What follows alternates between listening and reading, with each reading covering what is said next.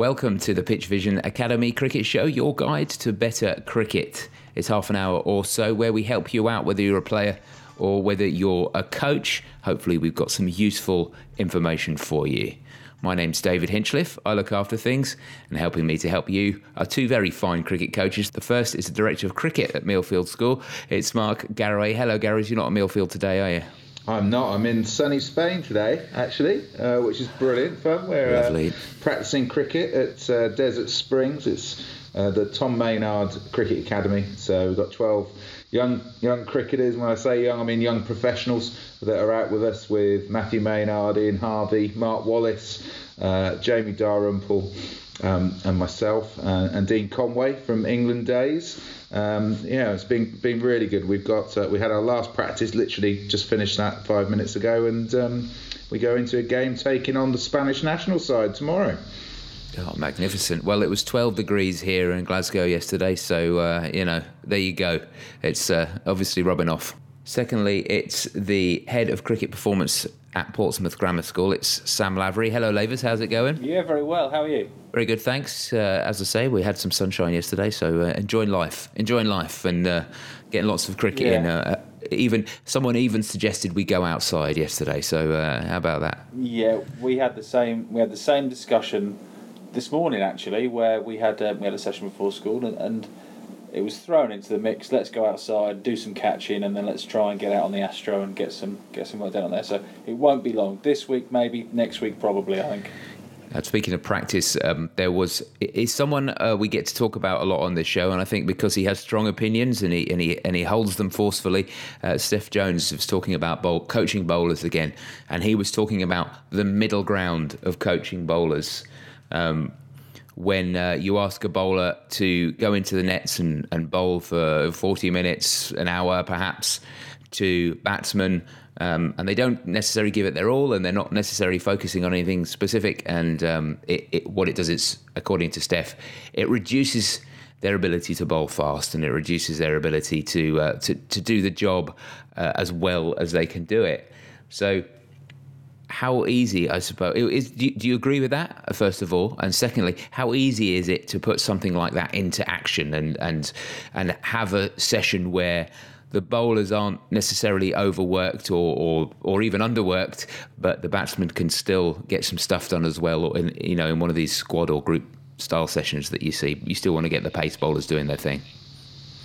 Yeah, I think there is something in it actually, and I've heard Steph talk about this on numerous occasions, both in presentation way, but also around tables and listening to him talk to mates about stuff. And I think there's probably something in it. I've got nothing to back that up other than Stefan's view, but knowing most things about Stefan's view, there is an element of research and behind that. So I get it. I think management and nets is a fascinating one, isn't it? And just thinking about what we've done over here the last week, we're obviously building up to the season. We've got a number of seam bowlers here, and we've built them up through the week, building in rest periods, but building up their spells as they've gone through. So all the bowlers today had 2 spells, which were split. So they had to bowl for a period of time of, say, 20 minutes, then come back after a 25-minute where they're either having a battle, doing some field, and then come and do it again. Trying to replicate what you're going to get in matches. But each of those 2 blocks were very different. So they bowled with newer balls in the first bit, and then they bowled at the back end with older balls and tried to simulate different parts of the game. Under some really, not instruction, but this is what the batters are going to do in this period. This is what the conditions are. These are the type of balls that you're going to be bowling with, and it was very specific. And I think the practice was magnificent as a result. So a real purpose to what they did in today's net session, and that's something that I try and take in to all of the net sessions that we put on for the players. And Lavers, where do you come from on this front when you're talking about a squad session? How do you approach it? Yeah, I guess it depends on what the focus of the session is and what we're looking to achieve in that session. And we're quite fortunate in numbers-wise. We do quite well for bowlers, so I can completely sympathise with those groups who maybe have 2 or 3 seamers, and there are still 8 or 10 people who want to face them, and then spreading that opportunity out gets quite tricky. So our position is we can often have 3 in a net with 2 bowling, 1 resting, or 4 in a net, 2 bowling, 2 resting, bowling an over or 2 overs at a time. So that works quite well, and that becomes quite manageable. The other thing that we've tried to kind of encourage within the group is that those people who sort of perceive themselves to be non-bowlers, or maybe don't get a lot of opportunity, can offer a little bit more just by either throwing or side-arming it and offering an extra pace option. So trying to create a similar experience is what we try and do, even when the ideal isn't there, and that's going to be the case for most, isn't it? You're not going to get your premier fast bowler to be able to deliver the kind of quality that's going to be a benefit to him and a benefit to the batters for a number of batsmen throughout an evening, or throughout a session, every single time that there's a session going on. So it's going to be more of a case of how can you manage it, and how can you get the best compromise from the tools that you've got available. And I guess everyone's slightly different in that regard, but definitely try and get people involved, and people offer something similar, whether it's them running in and throwing, or them or similarly side-arming. I think the bowlers in the sessions are often seen as a tool to facilitate the batters, and that shouldn't be the case. The bowlers are there to do their own thing. They're there to work on their own skills, and they can't be getting quicker if they're bowling for an hour and a quarter without stopping, can they? No, and it'll always, you'll always get that sort of default position of, if you're not carefully thinking about it and working through it, then you will always get back to that default of, oh, okay, well, it's not my turn to bat, so I'm just going to bowl. And then, if you have your 15 minutes batting, 10 minutes batting, even if you're thinking about a club session, and then you're bowling for the rest of the time, that probably isn't good if you're talking about a developing fast bowler. So, that perhaps certain people have to be managed a little bit more than others, purely because you want to get the most out of them. Whereas if someone is, if you're talking about a club session, somebody is a net bowler, they don't bowl very much in games, but, they get up the other end, without too many problems, then, you might want to sort of dig in with those guys a little bit more and maybe manage your sort of nasty fast bowlers, the ones where you want to get absolutely every mile an hour out of them. Perhaps you can do a little bit more management around them. But yeah, it's sort of just an interesting puzzle of resource management where you need to work out what the best thing is for the type of players that you've got, isn't it? And I guess that's one of the things that a good coach can do well, is to sort of keep everybody happy and keep everybody working in the way that's best for them. Sometimes you get it wrong. I know I do. But, you just keep trying, don't you? Can always get that right. I think it's impossible to always get that right. But to learn from it every time that you make that little error, in terms of volume or what you ask people to do, is a really important thing. So we're not perfect. We never will be. But, we try and be as good as we can and learn from our little mistakes or little errors. Let's move on to some questions now. Questions sent in by listeners to the show. And the best question of the week wins a prize. And that prize is an online coaching course from Pitch Vision Academy at pitchvision.com. And that is exactly what Deepak has done.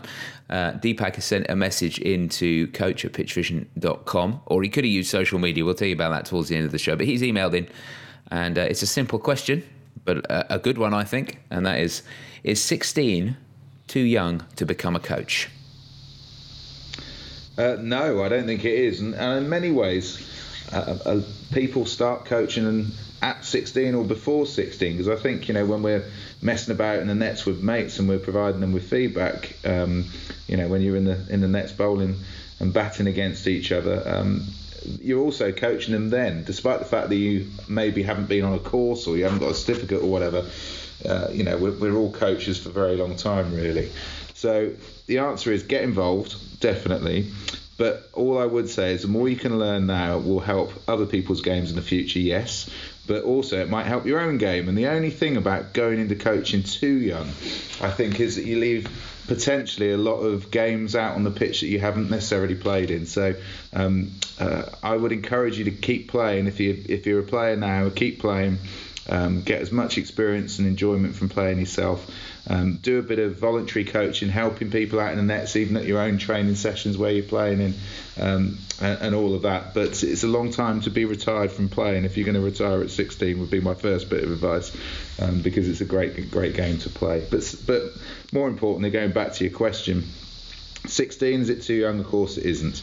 I did my first coaching badge at 16. I only got a certificate when I was 18, and it got me on the road to coaching, but I was no more than a keen eye and an assistant coach back those days because I was playing, and by the time I started doing proper coaching, I'd had 10 years of informal coaching under my belt, really. So when people say, oh, you're quite young to be a coach, as we all are, all three of us are relatively young in coaching terms. I've probably been coaching since I was 16, so I'm not going to say that it's too young to start, but equally get as much out of your own playing as possible.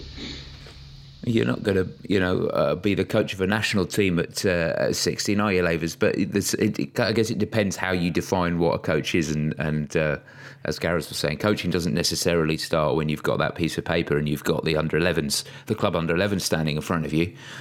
You can coach without any official qualifications, just doing it informally, right? And then you can build from there. So 16 is a great time to start, isn't it? Absolutely, and it sounds like the Deepak's doing it for the reason that he wants to be a coach long term, and that's the career path he would like to go down. And if that's the case, then the more experiences you can get now, the more steps ahead you're going to be of other people by the time it comes to the formalisation of that process. So when you then become a qualified coach, whether it's 18 or 21 or whenever you go through that process and get your actual qualifications in place, or you start picking up qualifications and you start taking on coaching responsibilities, you're going to have a wealth of experience you can be drawing upon, whether it is very simple, as Gareth said, as being a teammate to someone and just offering a bit of support and being a set of eyes for them, or giving a little bit of advice, or just opening up some conversation about their game. Or maybe you actually try and have a little niche role within your team, and you might have a head coach who runs things, and you just sort of say, right, can I take on the fielding responsibilities? Can I be like organising the fielding drills and things like that? And that's the way a lot of people do start initially, in that informal role, and then as time develops, they kind of get qualified and they start taking on a bit more seniority, and when they do arrive there, they've got a whole wealth of experience of other different skills under their belt, which are going to stand them in good stead come the moment that head coach role or whatever it might be appears. If I could go back to my 16-year-old self and give some advice, I'd probably be there for hours. But one thing I'd say is get the skills required for coaching. Get working on them, because they're things which you can work on when you're helping out with with the fielding drills or whatever. You can do them. So make sure you can throw with a sidearm. Make sure you can give the ball a good whack with a skyer. Make sure you can throw the ball onto a catch it from lots of different angles. Practice your left-handed throwing. Be the best nicker in the team, because you're the one that always puts your hand up to edge the ball to the slips when you when they want to do slip catching practice, and those skills there, those coaching skills that do require a bit of work and a bit of practice, and the more you do, the better you get. Those are things that you can start at any time, and those are things that are going to stand you in good stead for years and years and years. And I didn't do that for a long time, and I'm still playing catch up a bit on some of those. So I'd like to go back and advise myself to start working on edging the ball, which is a funny thing to say. But I heard you were the best edger in the team, David. Yeah, probably was actually, but yeah, not to order, unfortunately. Next question's from another young person, but they're asking more of a cricket playing question than a coaching question. It's from Nalaka, and Nalaka says, I'm 14. How do I know if I'm going to be good enough to play state cricket? Great question, though, isn't it? That's how do you know? Well, I think the answer is you don't really. at the age of 14. There'll be some indicators, which will be how many runs you scored, how many hundreds, how many fifers, how you've done when you've played in cup finals, say, how you've done when you've gone to trials, how you've done when you've been playing in the age group district stuff. Those will be the indicators, and they're the performance indicators, really. But there's been so many players who have dominated at under 14, under 15 level that haven't gone on to become the player that they may have been lined up to be, I suppose. So at 14, I would say nobody knows whether they're going to be good enough. There'll be a few indicators, but equally some of those indicators that we've seen, and I'm sure it's the same for all of us here, haven't necessarily turned themselves into the finished article for state or county cricket or professional cricket. So I don't think you can know. You'll have some indicators, and that'll often come from the output of the games is the starting point of it, because runs and wickets are your currency, and how they line up against other people that are competing for the same thing is the currency which will determine whether you get there or not. But the key thing for me is the behaviours. Now we've got a group of 12 young players, young professionals out here. There are some who have got some. They're all good players, otherwise they wouldn't be here. But there's some that have got some very mature behaviours around the way that they train, and there are some that we've hoped to impart a bit of our experience upon, so they can make some better decisions around their behaviours in training and preparation and all of those sorts of things. That they're the key sorts of areas for me. How you prepare, how you train, how you challenge yourself, how you deal with adversity, how you deal with failure. These types of things will often be the differentiators between whether you end up being good enough or not, as long as your runs and wickets are competitive against the peers that are trying to do the same thing. And that's an important point, isn't it? Because the runs and the wickets are clear to see when someone's doing well, but you're not fully in control of those things.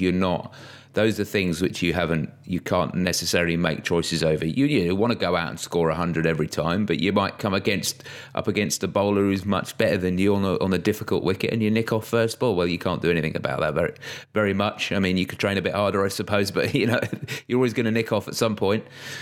So I think when we're talking about behaviours and mindsets and those and around that internal stuff, the stuff that you can make a decision about, then that's where you can make the biggest impact on your game. And if you look after those things, then the other things tend to look after themselves rather than you worrying about the runs and the wickets and then hoping the behaviours will come. That's not really the right way around to do it, is it, Lavis?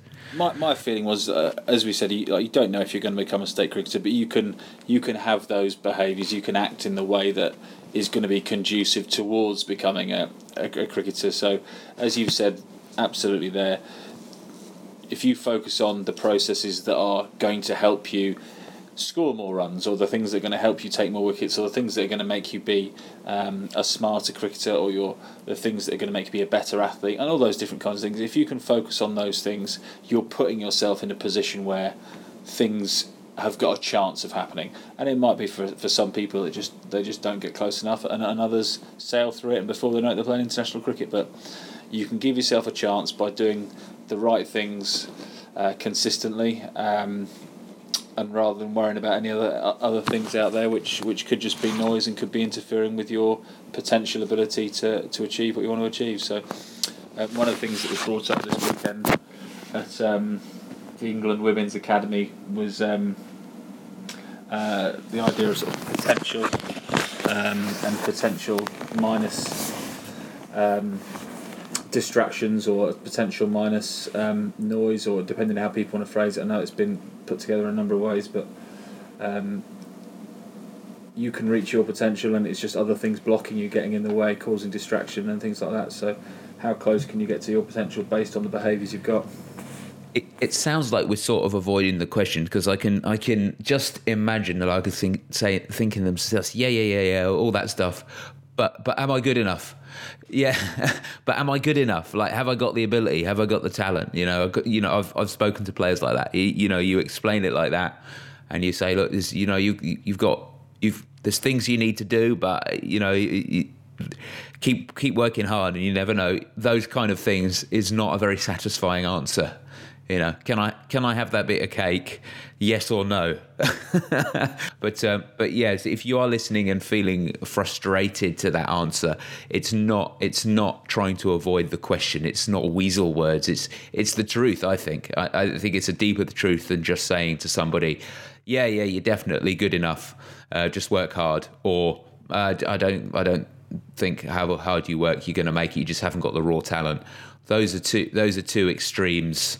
Those either or extremes are very rarely helpful, and they're definitely not helpful in this example when you haven't even seen a player. So how can you possibly say? But if you are putting in the work and you are focusing on the things that you can do something about, then you're giving yourself the best chance, and that's all we can really say. If we're being honest, that's all we can really say. I think sometimes you've got to look at it as well and line up what your opposition is and what your competitors are, because you could be a really good player that in most year groups or most phases, decades, you could be the best player in your squad or in the surrounding areas to get up into a squad.